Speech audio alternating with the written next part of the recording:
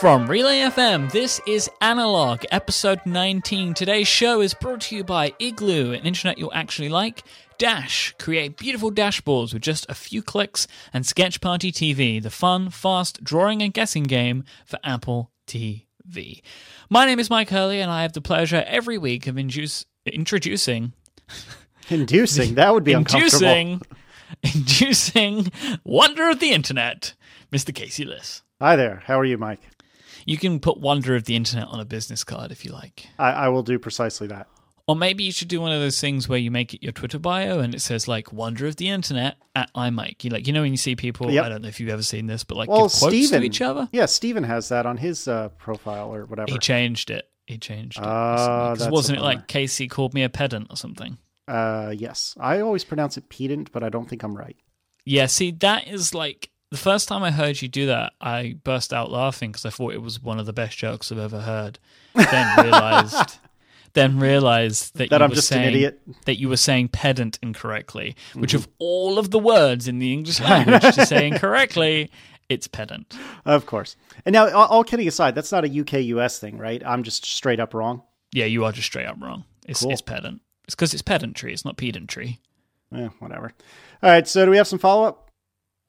Oh, we most certainly do. This is self-confidence-based follow-up this week. We got a few great emails, lots of really great tweets, lots of great emails from people saying that the show meant something to them and they loved it. And I'm really proud of that because I put a lot of work into it. I see how it is. I don't know what you're talking about. Obviously, I meant the royal I. And I'm really, really happy, genuinely, because we put it on the line a little bit last week, which, I mean, we're always very truthful and honest on this show, but some topics require us to lay it out bare a little bit more, you know? Yeah. That was definitely one of them, and it seemed to have been pretty well received, and that makes me very happy. So thank you to everyone for listening, downloading, as always. Yep, everything and Mike for your great said. Comments, too. Very nice. But we had a couple of emails, Casey, and one of them is a really interesting one directed to you. So this is from listener Tony. And Tony says, in Sean Blanc's podcast, Sean Today, he talked about the photo you took of your wife and son right after his birth. He talked a lot about how great the photo was. There you go. It's funny, I listened to this after listening to your podcast where you referred to Sean's photography as great too. The guy whose photography you held in such high esteem took the time to praise yours in public. That Sean Today episode was actually turned into... because Sean Today is Sean's members-only podcast, but he also does a weekly show called The Weekly Briefly. And that was actually a Weekly Briefly episode, Casey, so you can go and listen to that. And if you want to jump straight to it... Oh, you have? Mm-hmm. Okay, and how do you feel about that? Because this must be rather peculiar, mustn't it? It was very weird. Sean did a really good job of kind of dissecting what the picture was all about. And the picture we're referring to is the one of Erin with Declan placed on her. And I think we might have talked about it on the show, but very quickly, when our son was born, he had a little bit of minor issues, but enough that we couldn't really... He was taken away from us for about an hour to get worked on and straightened up, whatever. Anyway, so eventually he comes back and he's given to Erin, and I was able to snap a picture wherein you can see Erin holding Declan in the hospital room, in the delivery room, and you can see just this one tear rolling down her face. And as I said in my post, and now I'm going to quote myself, which is perhaps a little bit self-involved, but hey, we're talking about self-confidence. For the rest of my life, I don't think I'll be able to look at this picture without crying. It is, and very likely will remain, the best picture I've ever taken. And I still think that's true. So Sean was talking about on Weekly Briefly with Ben Brooks. Is that right? Yes. Okay. That is correct. Thank you. So he's talking with Ben Brooks about photography in general. It was a really good episode, especially for someone like me that's a budding photographer. And what Sean's point was, which I thought was excellent, is that he said, a lot of the reason this picture is so good, maybe it's technically a decent shot. It's in focus. There's, some nice background blurring. It's framed well. But really the reason this picture is so darn good is because of the subject matter and the story behind it. And, he was saying that a lot of his favorite pictures are of his family and for very similar reasons, that they represent something so important. And so he was extremely complimentary to the picture, and that's obviously just unbelievably amazing to hear someone, even though he's a friend of mine, he's still, at least in some part, an idol. And so to hear your idol kind of recognize your work as at least being okay, if not good, it's really amazing. And I'm extremely thankful to Sean for having said so. And it definitely gives me a little more courage, not only to continue taking pictures, not that I was going to stop, but you know what I mean, but also to, continue to share them and hopefully get better about them. Maybe shows you're not that bad after all. Let's not go too far.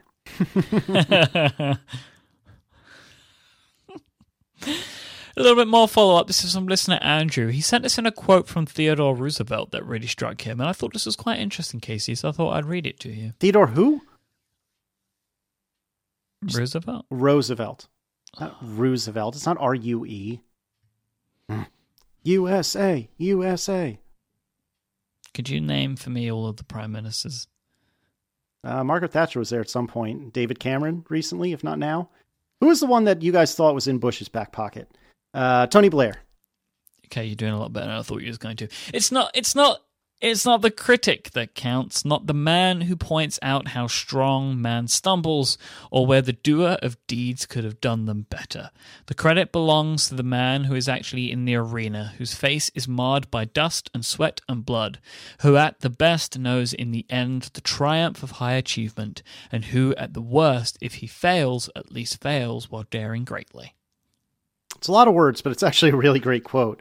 Yeah, you have to read it over a couple of times. There'll be a link in the show notes which has the quote in it. But it's basically like, at the end of the day, you tried, and you should be thankful of that rather than worrying about the person that didn't try. Right. It's a lot more impressive to be in a football game and define football however you please and almost win than it is to be the person in the stands going, oh, how could he have possibly kicked that ball that way? That guy's an idiot. Well, at least you were in the game trying. So I want to take a quick break now, Casey, for our first sponsor of this week's episode. Okay. It's Igloo, and we have something very special from Igloo. Excellent. Are you ready? I thought I was, but maybe I'm not. Buckle up, Casey Liss. All right, you got it.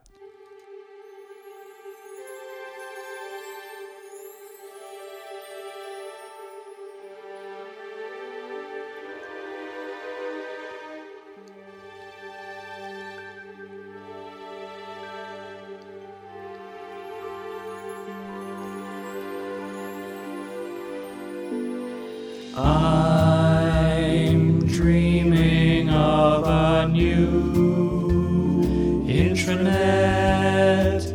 just like the tools I use at home, where the comments glisten and your boss says, listen, as you share gifts of Santa. Working from home. I'm dreaming of a fun intranet with every blog post that I write.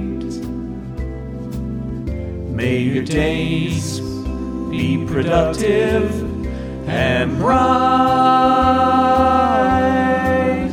With an intranet you'll actually like.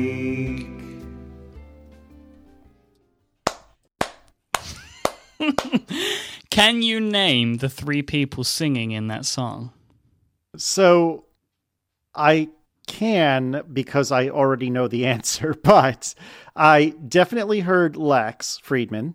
Mm-hmm. I am almost sure I heard Mr. Jason Snell. Mm-hmm. And I'm guessing, although I could not pick out specifically where, that you were involved in that as well. It is a trio choir, including myself, Lex, and Mr. Snell. That is magnificent. I'm so happy. I basically stormed their party. Jason shared me that, and I was like, you have to let me join in. So I did. And so thank you so much to Igloo. You want to go sign up at Igloo because they are the very best, and I'm so happy that they let us have a little bit of fun. This was actually something they wanted us to do. So if you go to igloosoftware.com/analog, you can sign up. Thank you so much to Igloo for being so much fun and allowing us to sing the little song there. I mean, that is pretty confident, speaking of self-confidence, that we don't need to do a full-on pitch. We don't need to do like a specific ad read. You just do a cool song, and that'll tell you in and of itself how awesome our product is. Like, good for them. Yep. I believe the lyrics were provided by Marco Savage, who's a great guy over at Igloo. Excellent. All right, so what are we talking about tonight? So I have something that I added into the topic today, which wasn't necessarily going to be in today's show. Okay. I wanted to talk about Tweetbot notifications. Okay. I have changed mine. Now, can you recap for both listeners and myself, in broad strokes, what were the settings? You were getting notified over darn near everything. Is that correct? I had mentions for everyone on. I had favorites. I had DMs. I had follows. Oh, that's all intense. of it, isn't it? Yeah, that's pretty intense. Okay. So what is it today? And then how did you conclude that was the right answer? And what was like the genesis for all this? So I now have mentions from people I follow. As a gentleman or lady should. And follow notifications. That is, I believe... No, I also have direct messages. Other than I have DMs too. Sorry, okay. I have DMs too. So I believe we have the exact same setup now. Yeah, so I've turned off the ability for me to be notified for all mentions, and I've turned off favorites and retweets. Yep, that's exactly how I have it. Okay, so you've grown up a little bit. I'm very proud of you. What caused this? Yesterday, I let my feelings be known about the movie The Interview. In case you're listening in far into the future, there was a movie by Seth Rogen and by James Franco. Thank you. I couldn't remember either.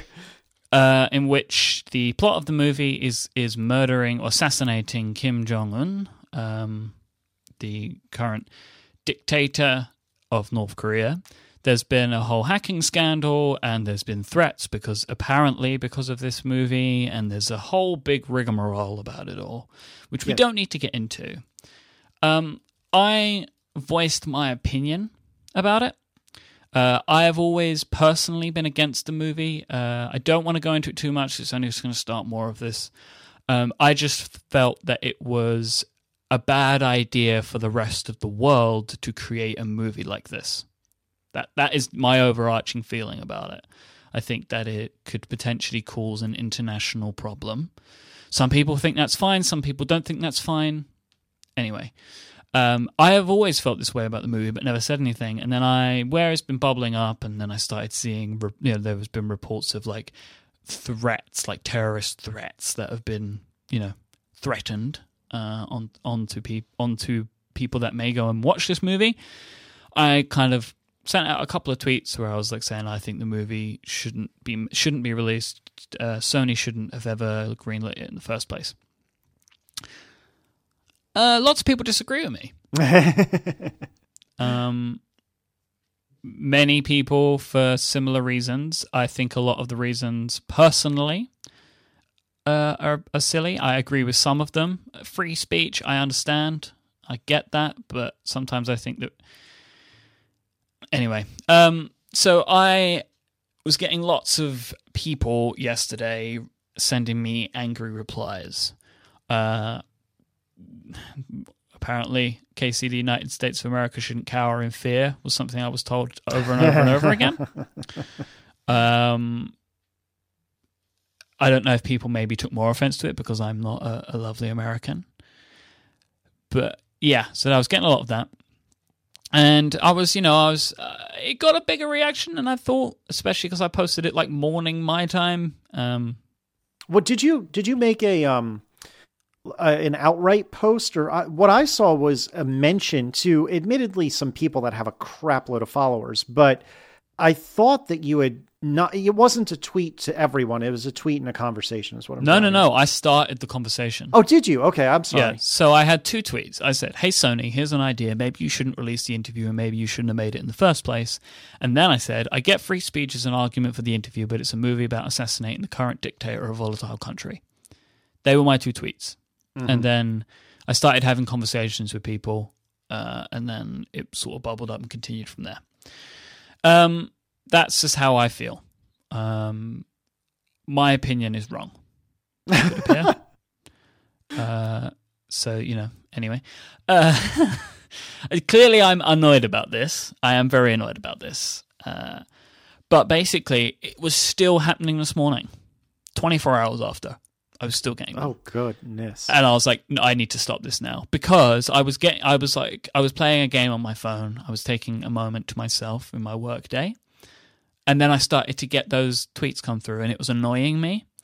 And then I thought to myself, no, people shouldn't be allowed to do this to me. Yeah. You should not be allowed to intrude me with your anger. This isn't what people aren't doing this. I'm allowing it to happen. Like, it's my action, but yeah. I'm trying to internalize it that way. It's like, there should be no way in this world that I allow people that are angry at me or people that are going to upset me with their views or whatever to come in and pull me in. Does that make sense? Yeah, absolutely. I completely agree with you. So I decided to turn it off. So I went in and I changed all my settings. So now I only go in and I see those when I'm ready, basically, and I've done that across all my devices. I think that's an excellent call. I really do, and I think it's probably best for my mental health. Well, not only that, but I can't speak for how you are around other people, but I can speak for how I was around other people when I still had mentions from everyone and favorites and retweets and stuff like that all turned on. And I was looking at my phone constantly because it was constantly lighting up, and I have no self-control. So I feel like my interpersonal relationships, at least with those that are physically around me, improved dramatically once I cooled it on the Twitter notifications. So I think this was a great call. I don't want to get into the conversation that you had about the movie, but I think this is a much more nuanced conversation than a lot of the people that you spoke with seem to think. But yeah, it's an unfortunate thing that when you say something that you don't really mean is controversial, you're just trying to posit. Oh, there I go. You're just trying to come up with an alternative viewpoint, and then suddenly the internet decides to besiege you. And I've done it to myself several times. I'll do it to myself again at some point or another. But it's always a bummer because if you're not deliberately trying to start a ruckus, it's a bummer when a ruckus is started, So. Yeah, I expected to have some people disagree with me. I didn't expect the amount of people that disagreed with me. Nor how violent. Disagree. Yeah, and also, I was getting people unnecessarily, I think, angry at me. Yeah. I understand people being upset about something, but a lot of it was over, like what I thought was maybe necessary levels of anger at me, I think.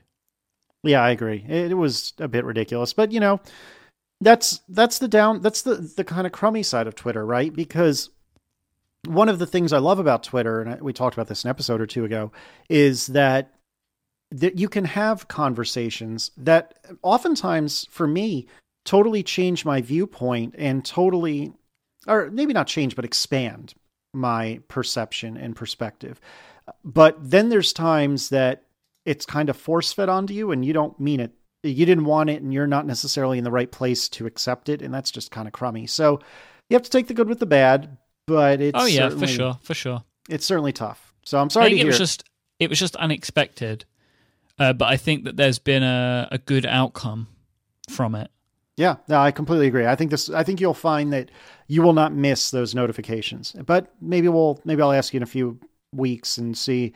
Maybe you've returned to the way it was, but I doubt you will. Yeah, I mean, I know it's only been a day, but it's kind of like fine. Yep. But yeah, So, we have another musical sponsor. Ooh. And then I want to talk about the holiday season with you a little bit, and some of the things that happen in your family and in the United States of America, that kind of thing. All right. If that's okay with you, Casey Liss. That sounds excellent. Okay, so our second sponsor this week is our friends at Dash, and they sent in your friend, Casey Liss, with a great song. That's right. I'm very excited. So do hit the play button for me, please, Mike. Well, goddamn, it's Dash, where you can easily create real-time dashboards that show information. There are dozens of pre-built widgets for services like app figures, Google Analytics, GitHub, and don't forget Twitter. Go to thedash.com. You don't need no credit card. Go to thedash.com. Play with it because it is fun. Goddamn, it's Dash. You can also show custom data. It's got a great API to share from Dropbox or the web. Things like line charts, speedometers, tables, or use iframe. The pricing model is a lot like GitHub. All the public dashboards for free. For $10 a month, unlimited private dashboards could be yours. So go to thedash.com. They're currently running a promotion.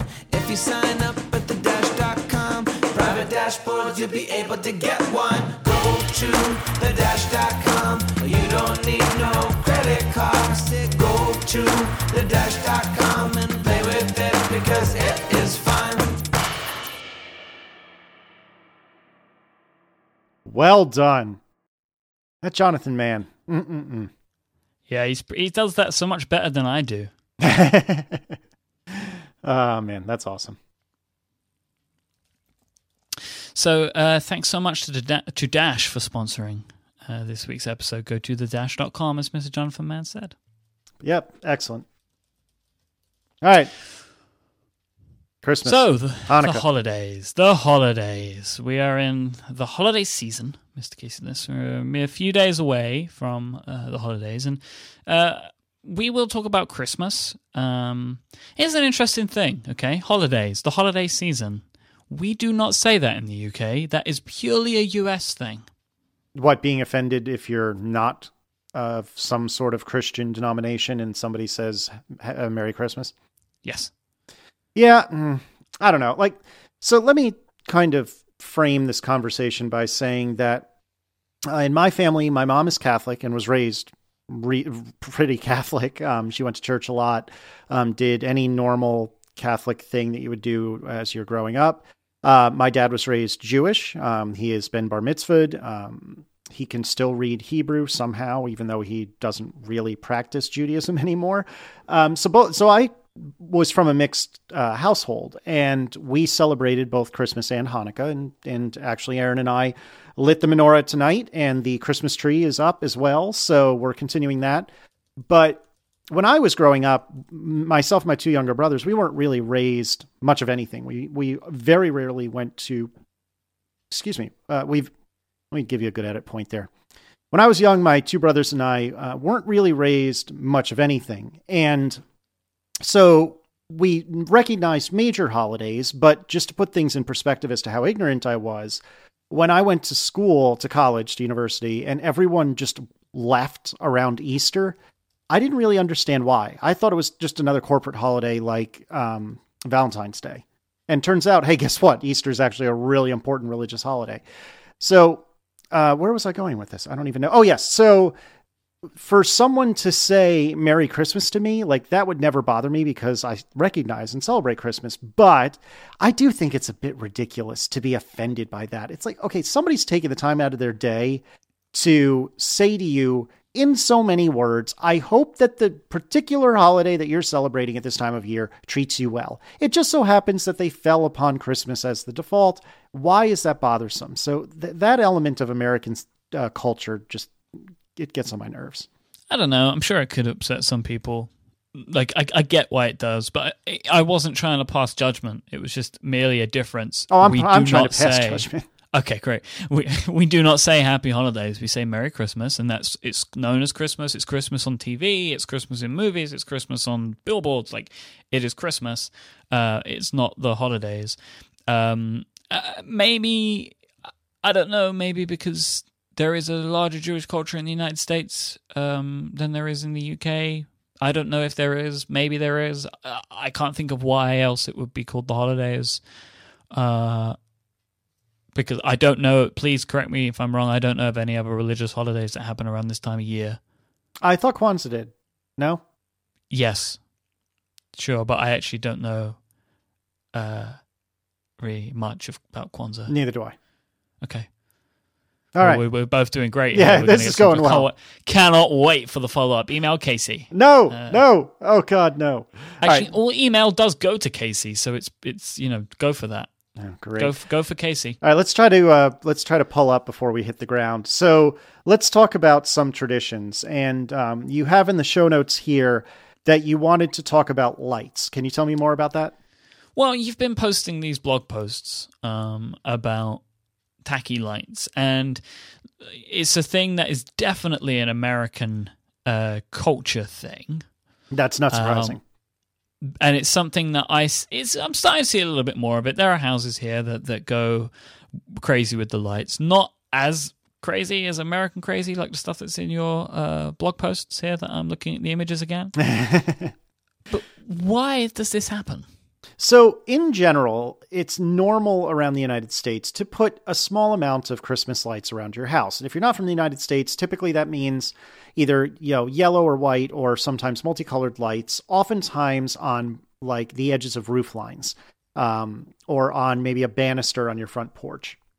Well, here in Richmond, Virginia, people started to get a little crazy with it. And so there are probably 40 or 50 houses throughout the Richmond metro area that just go berserk with the lights. And we'll put some links in the show notes, either to my website, which from there you can link to see some pictures on Instagram, or perhaps we'll just put those directly in the show notes, one way or the other.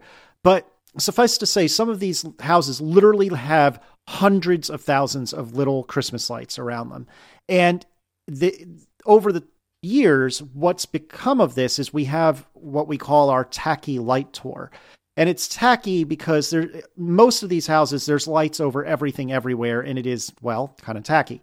But generally speaking, what happens is if you're an adult, then at some point over the holiday season, sometime between maybe the 1st of December and New Year's, oftentimes groups of friends or family will get together and drive around Richmond and look at all these different houses with all their different lights.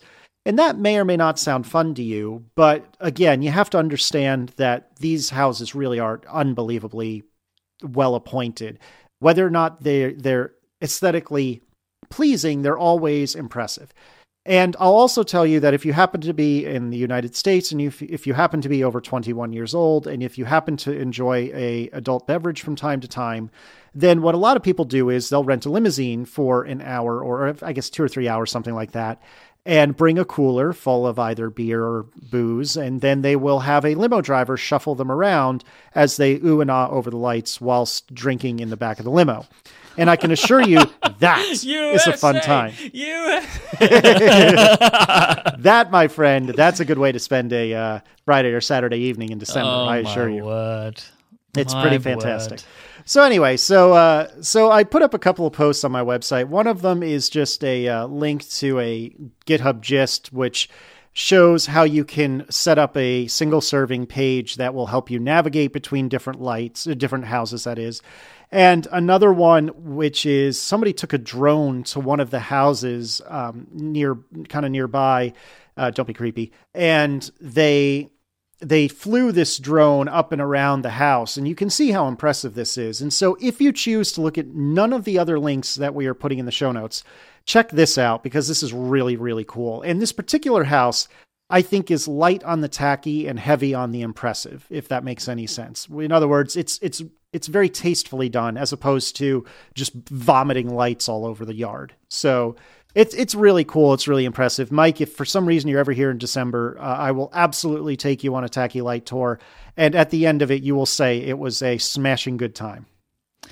It's very interesting to me. I have just opened the gist, which I don't really fully understand what that means. Sure. And I love that somebody's like, why didn't you do this? And you're just like, whatever.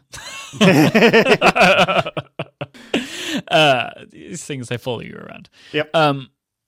Just the it's so American. Okay, It's why do you? so- I'm not offended by it, but what makes you say Okay. that? Well, I'm just curious to unwrap what it is that makes this American. Is it because it's excess? Is it because it's just silly? I mean, what makes it American to you? Okay, so I do not mean offense. Oh no, I know you don't. I'm not saying this to you.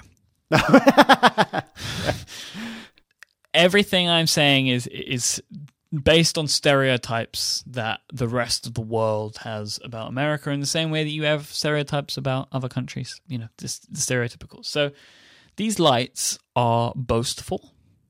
They are excessive. They're kind of wasteful. And they are on huge houses, you know? These are very, like, American things, you know? It's big and brash and loud and look at me, and this is, like, you know, like, this is just waste because I'm wasting electricity, you know? Just by lighting my house up so you can see it from space. And, you know, your houses are so much bigger than ours. And I think that might be part of the reason why it happens, because you have these big, beautiful houses, which we do not have because of space constraint. So yeah, I think that is why, like, I see it as being such an American thing. But then there are the nicer parts of why I consider it an American thing. It's a very homely thing. It's a very warm thing. I find it quite, like, quaint. You know, which there are these, like, quaint American, because it seems to happen in these, like, little quaint American towns and like areas. I would say villages, but I don't actually think you have any villages, do you? Some areas do, but I'm with you. What reminds me, like, it's a little community, and it's, you know, like, homely. I think I already said homely. But it's, you know, it's nice, but it is also kind of, like, huge and crazy. And, like, I can why see is it that. here? I can understand that. That doesn't make sense. It's. I don't think it's meant to be bragging, or I forget what word you used, but Boastful. Boastful. Thank you. I don't think it's meant to be that way. Of course, there's an element of that, but Aren't people just showing off how good theirs are compared to other houses, though? yes and no. Isn't that how they get so big? Because it becomes like a competition. Right. I think that there is absolutely some element of competition involved. And perhaps I don't think that much of it, because perhaps being competitive is I was going to say uniquely, it's not uniquely American, but a prototypical, stereotypical American thing. But I think that in a lot of cases, it's just about celebrating the holidays together. And as an example, in one of my posts, which is the one about the drone, the particular house, the Wendhurst house, and I'm referring to it that way because that's the street it's on, the husband and wife that own the house, they actually buy a gazillion candy canes every year, and they offer the candy canes for free to anyone who gets out of their limos or cars or what have you and walks and checks out the lights. And so actually on their website, they talk about how apparently they show a pickup truck just overflowing with candy cane boxes with the caption 12,000 candy canes. And they do that basically out of the goodness of their own heart. And a lot of these houses do have a donation box up where you can choose to give them a little bit of money if you so desire. Why is that? Well, because among other things, like the Wendhurst house, I'll pick on that again. They mentioned that their electric bill during this time is $1,000. Now, for perspective, typically in an average month, I think Aaron and I pay like $100 for a month. So that's 10 times what we pay in order to just do something that's, you could make an argument it's selfish, but really it's just for the community. And you have to understand that these houses that get lit up like this, the roads upon which these houses are, they're just traffic jams from dusk until 11 or 12 at night, every Friday and Saturday night, because all these limos are coming through. Party buses are coming through. Sometimes extended coach buses with like 50 people will go down these neighborhood roads to see these lights. And so it's yes, you could say it's showing off. Yes, you could say it's like, look at me and how awesome I am. But not only are you having a little bit of penalty from this insofar as, you're paying all this money, but you can't leave your house at any point between dusk and midnight because it's so darn trafficky. But, it's more about togetherness. And I think it's more about just celebrating together. It's very nice. It is very nice. It's peculiar to me in a nice way to see the pure scale. I'm looking at this Christmas on Wendhurst webpage right now, and it's quite the thing. Wow, it's impressive. Now, my favorite thing about Wendhurst perhaps may not even be Wendhurst itself, but the house adjacent to it. If you're looking at the Wendhurst house, it's the house directly to the left. And in the drone video, you can, if you look very closely with it in high definition, you can see it. But I also took a picture of it last year of the neighbor's house, and we'll put that link in the show notes. But so you have this Wendhurst house, which is just overflowing with lights. And then you have the house next door, and I won't ruin the joke, but you should, if you click nothing else in our show notes, you should click on this Instagram picture to see what the neighbor's house does with their Christmas lights, because it's pretty funny. Do you see what I'm talking about? Yeah, I see. But it's like, okay. Don't ruin it. Oh, I get it now. Yes, I thought that was all one. No. But it's not, is it? I didn't see the house behind it. Yep. So, they still have some, though. Well, yeah, but by comparison, that's, pedestrian. So anyway, so that's Tacky Lights. And that, it isn't uniquely Richmond, although I think most Richmonders would tell you that it's uniquely Richmond. I think there are areas in California that also do this. But certainly it is a defining characteristic of Richmond. And so, the holidays come around, and part of the reason it's the holidays in Richmond, since we don't really get very much snow here usually, is seeing all the tacky lights. So, Mike, are there any things that are not, maybe, like if you think about it, lights on a house do not in and of themselves scream Christmas, but you do it in the right way and you put a lot of people together, and then it does become very Christmassy. Are there any things that are similar to that, either in London or in the UK, that make you think Christmas? Maybe it's a food item that's around, like eggnog as an example. I don't know a lot of Americans that like eggnog, but is there anything that's maybe not obviously Christmas, but really just screams Christmas to you? Mince pies. I've heard of this. Can you tell me about these? So mince pies are not mince meat, even though what goes in them is called mince meat, which is potentially one of the most confusing things of all time. But it's a fruit-based pie. It started off as a meat-based pie, but now it's a fruit-based pie. It has lots of fruit, like sultanas and raisins and spices and all kinds of nice stuff in there, like nutmeg and cinnamon, things like that. And they're called mince pies, and they're just little. They're like small little pastry pies. But yeah, it's funny because the stuffing is called mincemeat, which doesn't make any sense. That's weird. So it is really weird. I'm not a fan of mince pies, but they only come out at Christmas. Obviously, I think like you do advent calendars, right? It's not the most popular thing, but certainly it is a thing. Yes. Okay, so chocolate advent calendars are a big thing here. Everybody has an advent calendar that has chocolate in it, and every day they open a door and they get their little piece of chocolate. Mm-hmm. That's something. I have a Cadbury's advent calendar. Cadbury's is the best chocolate. Cannot argue with it. Don't even try. So I like that a lot. Then aside from that, I can't think of anything like specific that I can put my finger on, which would be recognized as like a thing that only we have. I mean, because obviously, Love Actually. Well, but it's not. I'm kidding. It's not like they bring the Love Actually out. That is a great movie, by the way. It actually is a frustratingly good movie, and Erin loves that movie. It might be her favorite movie of all time. And when we first watched it years and years and years ago, I am not typically hugely into romantic comedies, and she said, "Oh no, I really want you to watch this. Can we please watch this?" Go, okay, fine. And I actually really love that movie as well. And it might be at least in part because she loves it so much, and I just enjoy watching her loving it. But it is a really delightful movie. The Defocused guys should cover this one. No, because they'll hate it. No, they've been good with the Christmas movies. Have you listened to the Christmas ones yet? No, I'm so far behind. It's ridiculous. Home Alone and Elf so far, and they've loved them both. And Really? It's been very nice. Yeah, There's hope for them yet. Resounding love from both Joe and Dan. I'm going to be watching Home Alone this weekend because of it. I'm surprised that what is it? Real life cinema? That's not right. The Back to the Future people. What is their name? New Line. No. The Back to the Future thing you did. Oh, Secret Cinema. Thank you. That's what I'm thinking of. They should do a Secret Cinema with the Home Alone house. That'd be awesome. Yeah, that'd be sweet. That would be pretty cool. That would be awesome. One of my favorite things about Love Actually is how American cinema has attempted to recreate it many times and has failed horrifically every single time. Every single time. Valentine's Day is an obvious example. What are the other ones?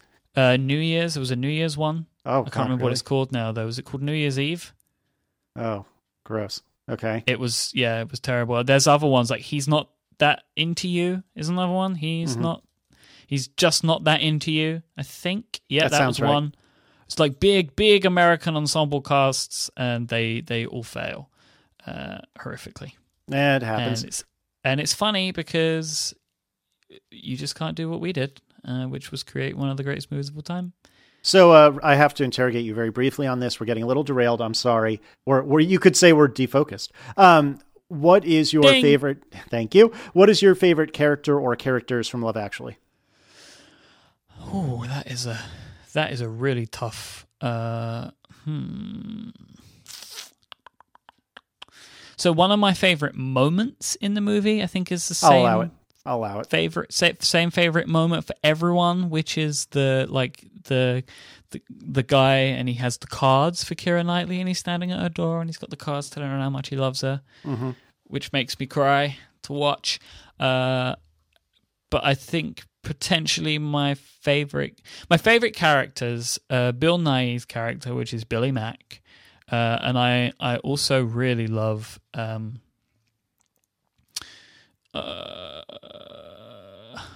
Oh man, his name's coming out of my head. So I don't want to cue you and start guessing because it'll ruin it. Oh man, this is killing me. Hold on, I will put a link in the chat for the IMDb page.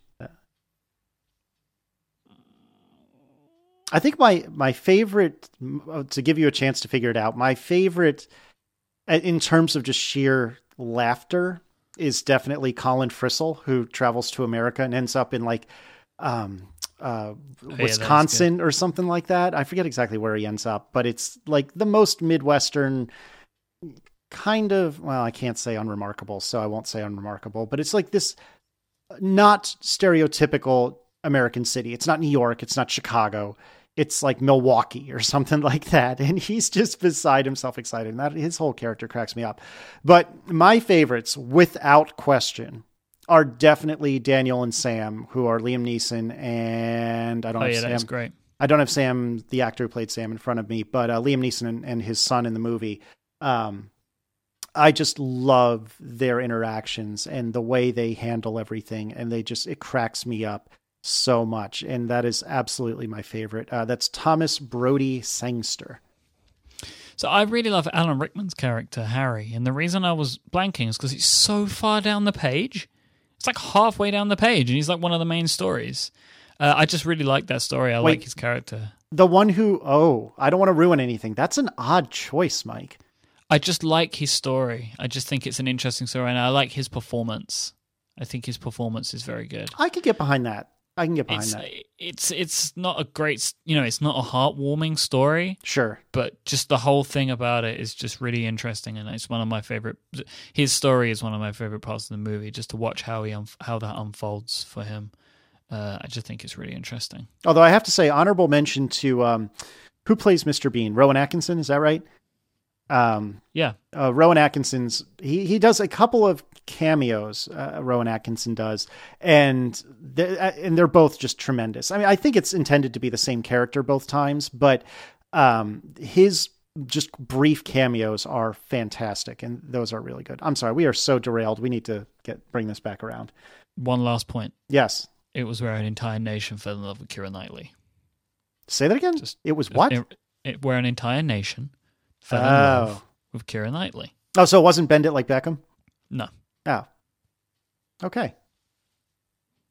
So there's that. She is very pretty. She is very pretty. All Like right. you, Casey. What? You're very pretty. Oh, I thought you said thank you. I was like, sure. All right. So let's bring this back around. We are so ridiculously derailed. It's not even funny. Yeah, I know what can get us back on track here. Yes. Let's talk about something else that's really cool. Sketch Party TV is sponsoring this week's episode. Sketch Party TV is the fun, fast drawing and guessing game for Apple TV. Using AirPlay mirroring, you can turn your HD TV into a Wi-Fi drawing canvas and a high-tech party game. It's perfect for holiday parties and family get-togethers, which is just around the corner for many of us. So also for special occasions or impromptu game nights. Sketch Party TV is a drawing game for 2 teams of up to 8 players per team. It plays a bit like Pictionary. The standard gameplay settings give each player 5 words to draw in 2 minutes, and each player gets 2 of these 2-minute turns. With 6 total players, a full game can be played in about half an hour. All you need is an Apple TV and an iPad or an iPhone. Games can be customized to be as long or brief as you like, with options for the number of words to draw per turn and time limit to draw them, and word lists that have varying difficulty. They even have word lists that are specifically for kids. There are thousands of words to draw in 7 different languages, including French, German, Spanish, English, traditional and simplified for UKC. I'm kidding. They just have English and Italian. Sketch Party TV is great for the classroom too, with custom word list editors available as an in-app purchase. However, the custom word list editor is regularly an additional $1.99, but through to January 5th, the editor add-on is totally free. Critically acclaimed and enjoyed worldwide, Sketch Party TV is available on the App Store or at sketchparty.tv/analog. Thanks so much to those guys for sponsoring this week's show. Excellent. Well, thank you, guys. Sketch Party TV is a pretty cool game. All right. So, Mike, what does the holiday season / Christmas mean to you? It's a great family time for us. I've explained on the show previously, we've gone through some changes as a family this year, so it's going to be interesting, but we'll all be together. And, it's something that my family's quite small, and we have actually grown a bit again because a rift in my family has been repaired recently, which is nice. Oh, that's excellent. Yeah, so we've last weekend we had an early Christmas dinner where a larger group of the family got together, which was fantastic, and that made me very, very happy. But on Christmas Day, there will be about maybe 6 of us, maybe in total, and we all stay at my grandma's house, as we have for many, many, many years. And it'll be nice this year because there's going to be some young children in the house, my nephews. They're both of age now where Christmas is a big, exciting thing. You have that to look forward to, my friend. Mm-hmm. And so I'm sure we'll be up very early, but it's a nice day. We'll basically from Christmas Eve until Boxing Day evening, the day after Christmas, we are all together. We don't break from each other at any point.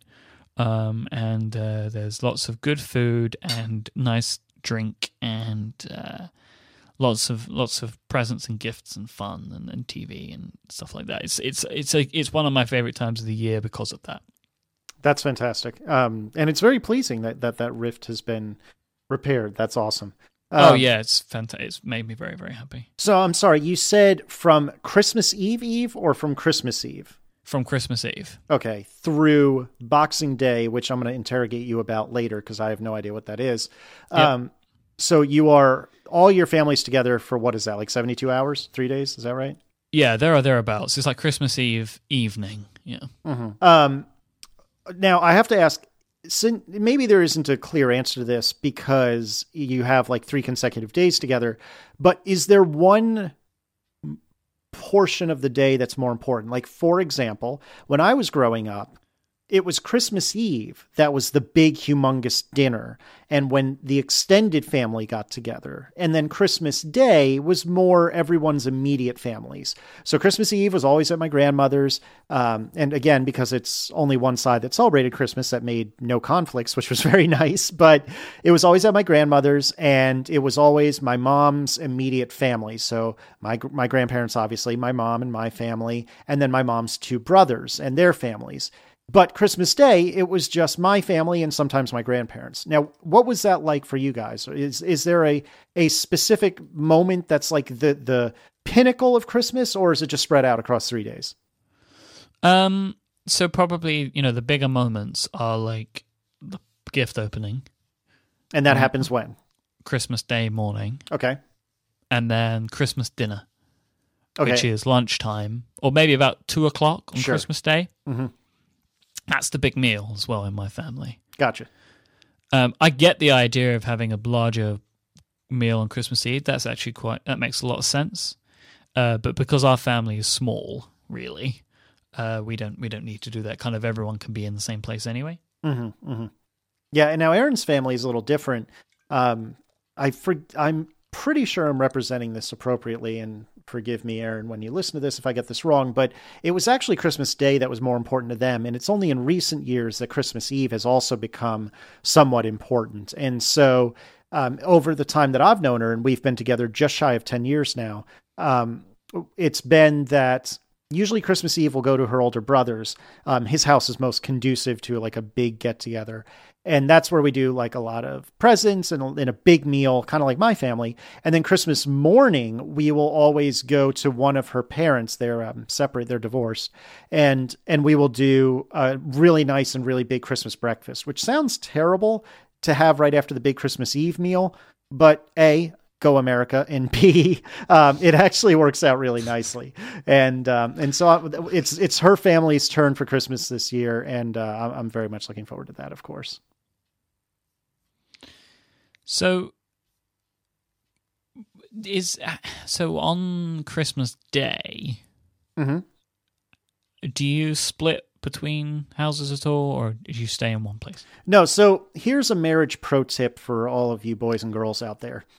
When you are engaged, if you are engaged through at least one holiday season, it is at that moment that you need to establish a precedent. Anyway, so what we did was, way back when we were engaged, we said, here's what we're going to do.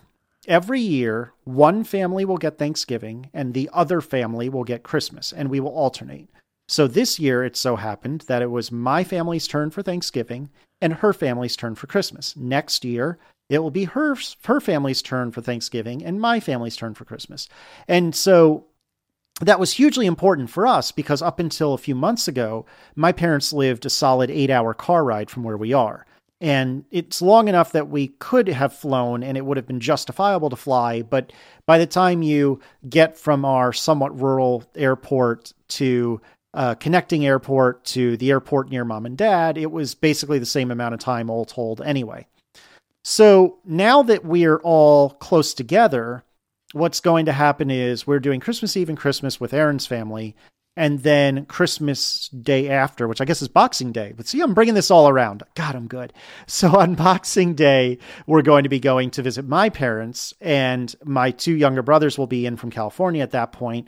And actually one of my mom's parents, my grandparents are coming in, and one of my mom's brothers, my uncle, is also coming in. So I'm really looking forward to that. I haven't seen my brothers since May, one of them since May and the other since a few months ago. And I'm really, really, really looking forward to that. But to us, the day after Christmas is just an unremarkable day. If anything, it's if you're a kid, beg your parents to go return the things you don't want and exchange the things you don't want. Or sometimes if you're an adult, it's the go out and get all the unbelievable post-Christmas sales, especially on decorations. But Boxing Day is not a thing for us. So can you explain to me what Boxing Day is?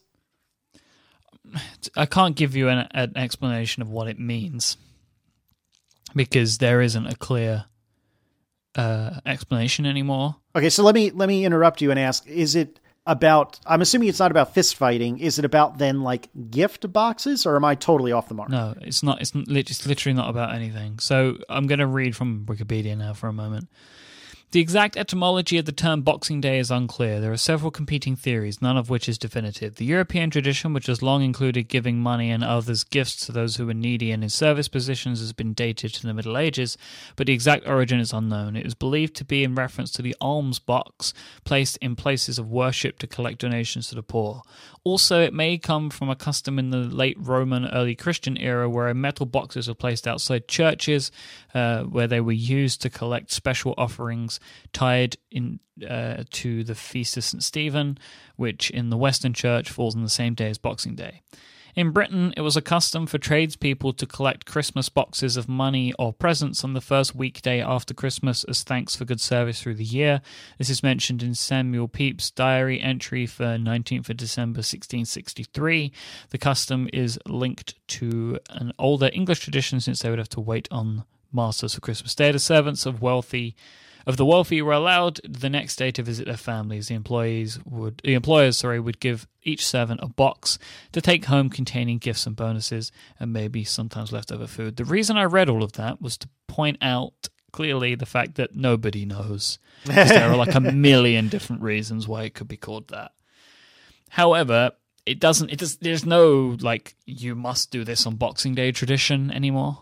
Mm-hmm, mm-hmm. Like it isn't like you must give a box of gifts to the poor. Like it's not a thing, you know. Interesting. The most interesting thing about what you read is, and I was reading as you were, is you had mentioned a person's name. Can you read that name again one more time? Samuel Pepys. I definitely would have read that as Pepys. It's spelled P-E-P-Y-S. And when you said Peeps, my eyes almost fell out of my head because I was like, where did that even come from? I think it's Samuel Pepys. You're probably right. I'm not doubting that you're right. It's just funny because as an American, I would have read that as Pepys. I took a stab in the dark. Yeah, it is Pepys. It is Pepys. Because I know that there is a guy called Samuel Pepys.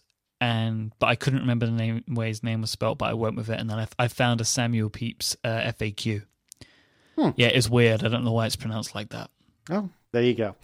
So anyway, so that's interesting. So most businesses are not open on Boxing Day? Is that correct?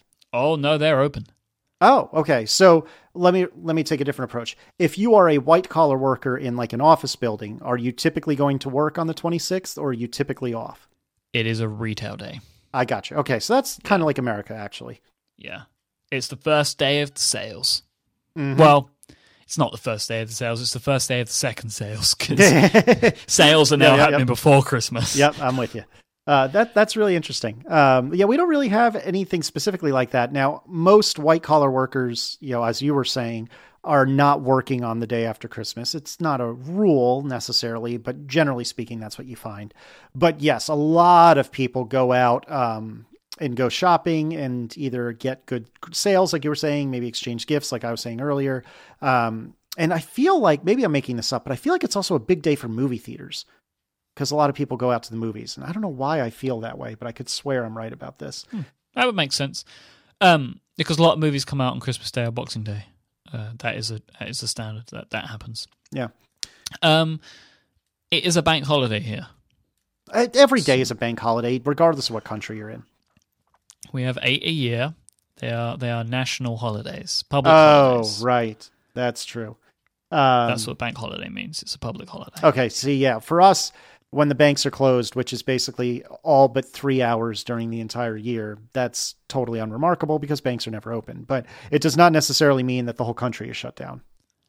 Yeah, but that's not... See, banks are open on bank holidays now. It's just that makes no sense. Well, it's just a term. It doesn't mean it's actually a holiday for the banks. That's not what it means anymore. But yeah, so that's how that works. Okay. When does the Christmas season start in the UK? I'm asking this genuinely because one thing I've noticed in America is that, maybe I just didn't notice it until recently, but when I was growing up, Christmas started sometime after Thanksgiving. And if you're not an American, Thanksgiving is, I believe, the last Thursday in November. If not, it's close to. And it wasn't until after Thanksgiving that things got kind of serious. And oftentimes it wasn't until like a week after Thanksgiving. Maybe Thanksgiving was when stores and businesses started setting up for Christmas. Well, now I feel like Christmas starts in freaking July or something like that. I mean, obviously, I'm exaggerating, but it used to be that Black Friday, which is the Friday after Thanksgiving, was the big shopping day in America. And you didn't see many sales until Black Friday. You didn't see many people thinking about Christmas until Black Friday. And nowadays, there are actually a lot of businesses that are open on Thanksgiving in case Black Friday is too far away. And it's just, that seems crazy to me. And I bring this up in part because I am of the belief that even though I love Christmas music, it is inappropriate to listen to Christmas music before December 1st. And this has actually caused a small rift in the Liss household this year because Erin used to be on my side on this. And this year she said to me, well, maybe we should just do it right after Thanksgiving because that's close enough. That's cool, right? And that caused a little bit of drama in the Liss household. So that's a very roundabout way of me asking, A, when does Christmas season start in the UK since you don't have that, and somebody called it a firewall between Thanksgiving and Christmas? And B, when is it acceptable to listen to Christmas music? I think it's acceptable to listen to Christmas music from December 1st. I think you need to be in the month of December. I agree. For Christmas music to be acceptable. Cheers to you, sir. But Christmas here is getting earlier, and I'm pretty sure I'll be starting to celebrate Christmas in March next year or something. It is getting ridiculous. We don't have Thanksgiving, so it's like, okay, so we're trying to Americanize Halloween as much as possible in retail in this country now. Wait, what does that even mean? So Halloween is becoming a thing that everybody has to do and has to do their houses up and buy Halloween-related things And that was not a thing growing up. I'm not trying to be funny. Trick or treat has always been a thing, and maybe the occasional Halloween party. But now, everyone is expected to treat Halloween like it's this incredible thing that happens every year. Interesting. I mean, you need to understand, when I grew up, it wasn't that way. I've never been trick or treating. Oh, that's actually a bit of a bummer. But I mean, I can understand.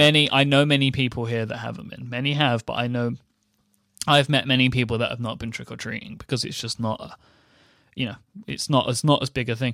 This past October, not one person knocked on my door. And are you in an area where it would be reasonable to expect that somebody would if trick-or-treating was a thing? Yep. So it's not as big a thing here, but retail was trying to make it because please, please, please give us another thing to sell to people. I can't wait until we start celebrating Thanksgiving, which I'm sure will start happening in a couple of years' time. I did have a lovely Thanksgiving dinner. Yeah, I heard about that. This past Thanksgiving. But yeah, so Christmas stuff is starting to appear in very early November now. Very early November. I'm talking Christmas-related things in stores to buy. Mm-hmm. Yep, and that's true here. It's more of a quiet. It's like a soft opening to Christmas, if you will. Yeah, because you have the Thanksgiving buffer, right? Retail can put out for Thanksgiving as well. Right. But you'll start to hear Christmas music played in retail establishments, usually early November. You'll start to see the holiday. The Christmas decorations go up and Christmas themed things start showing up in early November. And it's crazy. Speaking of Christmas music, to go back a step, are there any particular pieces of Christmas music that you like, that you really associate with Christmas, that you can't stand? Is there anything that you're really into? Oh, so I love crooner Christmas music. So, for example, Frank Sinatra, Dean Martin. I am partial to Michael Bublé at Christmas. He's a more recent crooner. He's a more recent addition, I love that kind of stuff, clearly I love White Christmas. I do. I love that kind of music. There's also a bunch of ridiculous... Is the Christmas number one a thing in America? Say that, a Christmas number one? I don't... Okay, so it's not then. I guess not. What is number one on the charts? Oh, that's actually a thing? On Christmas Day is called the Christmas number one, yeah. Because that was all over Love Actually, and I didn't know if that was completely contrived for the movie. Oh, no, that's what it's about. So it's a big thing. It is a big thing to be Christmas number one. So songs that make it to Christmas number one mostly become Christmas songs for years on. So there are many songs that are now Christmas songs. I do love all that cheesy Christmas music. One of my favorite Christmas songs is Step Into Christmas by Elton John. I don't know that I've heard that. If you want to drop a little marker in your edity thing, I'll play a little clip right now of Step Into Christmas.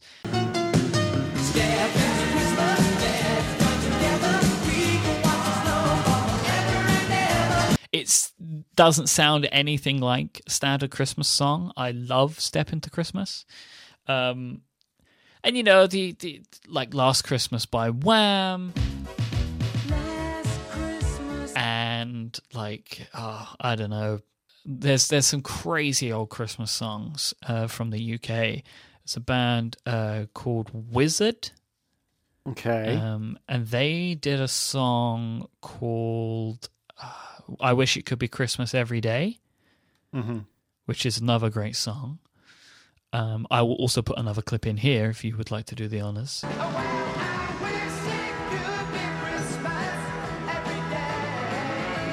Of that. And yeah, Slade did a Christmas song called Merry Christmas Everybody,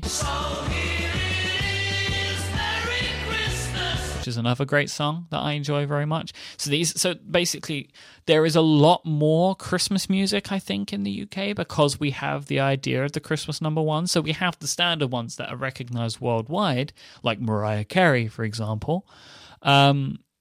But yeah, we love our Christmas music here, and I am somehow continue to be a big fan of that, even though I hear it every single year. I know what you mean. It's funny because a lot of those artists I have never heard of or have no idea what their music sounds like. I mean, I know Elton John, I know Wham, but a lot of them I did not even recognize. Like Slade, I think I might have heard of them. I'm not kidding. Like those songs are like from the 70s, and they're still played every year. Wow. So that's why the idea in Love Actually, right, is why he was rich, or why the guy had money, because he wrote the Christmas song. Right. Have you seen About a Boy? No. It's a Hugh Grant movie, and basically he plays a character in which he doesn't need to work because his dad wrote a Christmas song that became Christmas number one. Interesting.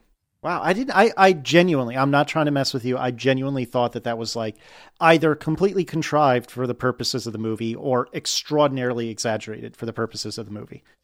Huh. No crap. I bring up Christmas music also because like I said earlier, freaking love Christmas music. And so, because of that, once December 1st rolls around, it is basically exclusively Christmas music at the List household. If I'm listening to anything in December, it is either a podcast, probably with you, since you're on every podcast, or or Christmas music. And a week or two ago, I put up a post which we'll put in the show notes with I called it Fun Christmas Albums. And, as you were alluding to earlier, I love the Dean Martin and the Frank Sinatras and whatnot of the world. I have to try out Michael Bublé. I've heard very good things about his Christmas album, but I've not heard it.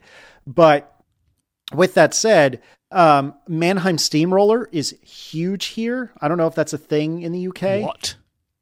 What? Is that bad? What is Mannheim Steamroller? Oh, interesting. Okay. So they're a band, but it's one guy. It's one of those situations. Like, there's one person, I think it's Chip something or other. Don't email me. We'll put a link in the show notes, but, Chip Davis, I think that's right. Anyway, he's like the brains behind it all, but it's a bunch of instruments, and he's a multi-instrumentalist, but they'll tour, and there's, a bunch of different instruments and a bunch of different people. Well, anyway, they're kind of a new age band, but they've put out a couple of Christmas albums over the years, and they've been around since like the 70s. And these Christmas albums are like American classics in much the same way you were talking about. And I would guess if you listened on Spotify or Rdio or Beats or whatever your particular services of choice, even you, Mike, I suspect that you would recognize some of these, would be my guess. But either way, they're huge. Do you want to give me a popular Mannheim Steamroller song? Carol, their version of Carol of the Bells, perhaps. Let me see if I can. Carol of the Bells. I don't have Spotify on this computer. I'm literally going to play it right now. All right.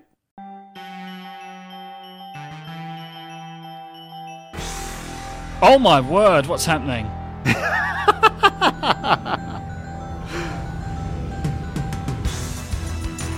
You see what I'm saying? Like, it's a different take on it. We should leave this in the show, even though it's going to drive people crazy.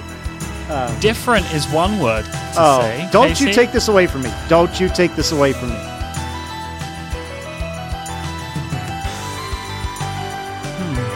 All right, well, we'll move on.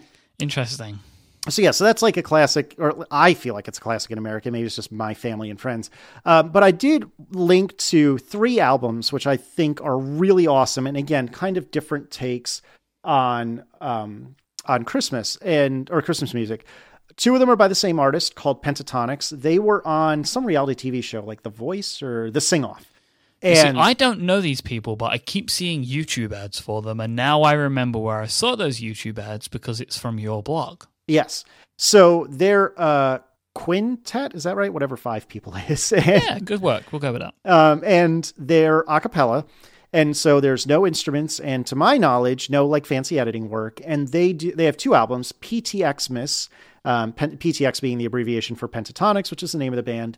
And That's Christmas to Me, which just came out a few weeks ago. This is what I keep seeing on YouTube. Yep. And they're awesome albums. I really, really enjoy them. And they're different and more modern takes on Christmas music, but they're not too ridiculous. Like you can clearly hear the traditional versions of these songs that they're covering in their renditions, right? The third one I recommend is one that was brought to the attention of my friend Jason Alford years ago, and it's called the Family Force 5 Christmas Pageant, and the name of the band is Family Force 5. And I've heard like 1 or 2 of their other albums, and they're okay, but I love this Christmas album. So they're described on Wikipedia as a crunk rock band. As I said on my website, I'm too old to know what that is, but they are awesome. And this Christmas album, it's not for the faint of heart, but the songs are magnificent, and they're not dirty or anything like that. In fact, I believe they're a Christian band, but they are awesome. And I definitely recommend it if you're willing to reach a little outside your regular comfort zone. So you are going to think that I'm trolling you, but Okay. I do like crunk rock. I swear to you, I'm not trolling you right Okay. now. I know it sounds like I am. I don't even know, like, who would be a crunk rock band that regular people would have heard of? I can't help you with that. Okay. I'm afraid. That's fine. Because there aren't going to be bands that I can think of that I think people would know. Because, okay, well, like Lil Jon and the East Side Boys. Really? So Lil Jon is crunk rock. I did not know. I thought he was more of a rapper. God, Well, I'm so old. It is rap, but it's crunk. It's like this sound. There's a guy. There's a couple of people in the UK that have been known for crunk. And So for our UK listeners, those would be a Lethal Bizzle and Dizzy Rascal. okay. I've heard of neither, but that's fine. They're really good, but it's more like crunk as opposed to like crunk rock. I can't really, This is going nowhere good. Yeah, this is it's just going down a real rabbit hole. I've forgotten to mention one of my favorite Christmas albums, and it's a modern Christmas album. It's John Roderick and Jonathan Colton, One Christmas at a Time. Mm-hmm. This album is amazing. Have you ever heard One Christmas at a Time? I have not. Oh, it's fantastic. It's so good. It is just brilliant. There's a couple of mainly duets, and I love male duets. I love the sound of male duets. I always have. And they have a couple of solo songs as well. They are all originals. Just no covers. See, that's a hard sell for me. I don't generally take well to original Christmas songs. I like either covers of traditional ones or just straight up traditional ones. They all sound like traditional Christmas songs, but they're all original. You need to listen to it. I believe. What is your music system Spotify of choice? I believe that it is on Spotify Okay. because I think it's on Beats. So All right. you need to do that for me. It is on Spotify. Excellent. One Christmas at a time. One Christmas at a time. That's the lead song. I'm going to listen to that as soon as we get off the call here, because I have not listened to it at all this holiday season, and that is terribly upsetting. That is a travesty. It genuinely is a travesty. Stop mocking me. All right. I think we're pretty much good here. Before we go, tell me the one thing you are most looking forward to this Christmas season. Getting my Wii U. That is refreshing honesty, my friend. Well, it's time of gift giving. Is at least in my household, it's a time of gift giving. We look forward to our gifts, and I'm very excited about my main Christmas gift this year, which is a Wii U. So there you go. Fair enough. One from me. What are you most looking for? Oh, I'm looking forward to holiday cheer and peace on earth. What are you looking forward to, Casey? So I have to split this 3 ways because I'm indecisive and I'm allowed. Oh, come on. Oh, it's happening. The first is to spend it with Declan, although as much as I'm excited about it, he doesn't know what the crap is going on. So I think you got to think maybe one more, maybe next year. I think next year it'll sort of make sense. 2 to 3 years is when I suspect that it'll start to get really good. That's the sweet spot. Right. But the other are to see my family and Aaron's family. I mean, Aaron's family, they're all pretty much local, so I get to see them a lot, but especially my 2 brothers, and having them come in, I'm really, really looking forward to. And I'm also really looking forward to giving a few gifts, especially Aaron's. I'm pretty happy with what I got Aaron this year, and I'm anxious for her to see it. What did you get her? Can you tell me later? Maybe after the call. Okay. All right. Well, I hope you have a Merry Christmas and or a Happy Holiday wherever you are in the world and however you like that to be said to you. Wait. Is it Merry or Happy? I thought it was Happy Christmas. No, it's Merry Christmas and a Happy New Year. Oh, I thought that the UK was all Happy Christmas. Like, isn't that what Harry Potter does? Well, I mean, people do say Happy Christmas. Like, we say Happy Christmas, but if you're going to say it all together, you say have a Merry Christmas and a Happy New Year. You don't say have a Happy Christmas and a Happy New Year. It doesn't make any sense. Sure. But Merry Christmas is the standard. It's the traditional. Have a Merry Christmas and a Happy New Year. Well, thanks a lot for lying to me, Harry Potter. Well, Harry Potter's based on lies. So have a Merry Christmas. We will talk to you before the New Year. Actually, we're going to talk about New Year's resolutions next week, so I'm excited about that. So if you want to find the show notes for this week's episode, you should navigate yourself over to relay.fm/analog/19. I am at iMike, IMYKE on Twitter. Casey is at CaseyLiss, CASEYLISS. That's Casey Liss. If you'd like to find our sponsors on the internet, then you should, because they're awesome. Thank you to our musical sponsors this week, Igloo and Dash, and our fantastic sponsor, new sponsor, Sketch Party TV. You should go check all of those guys out. It's not too late to buy their services for Christmas presents.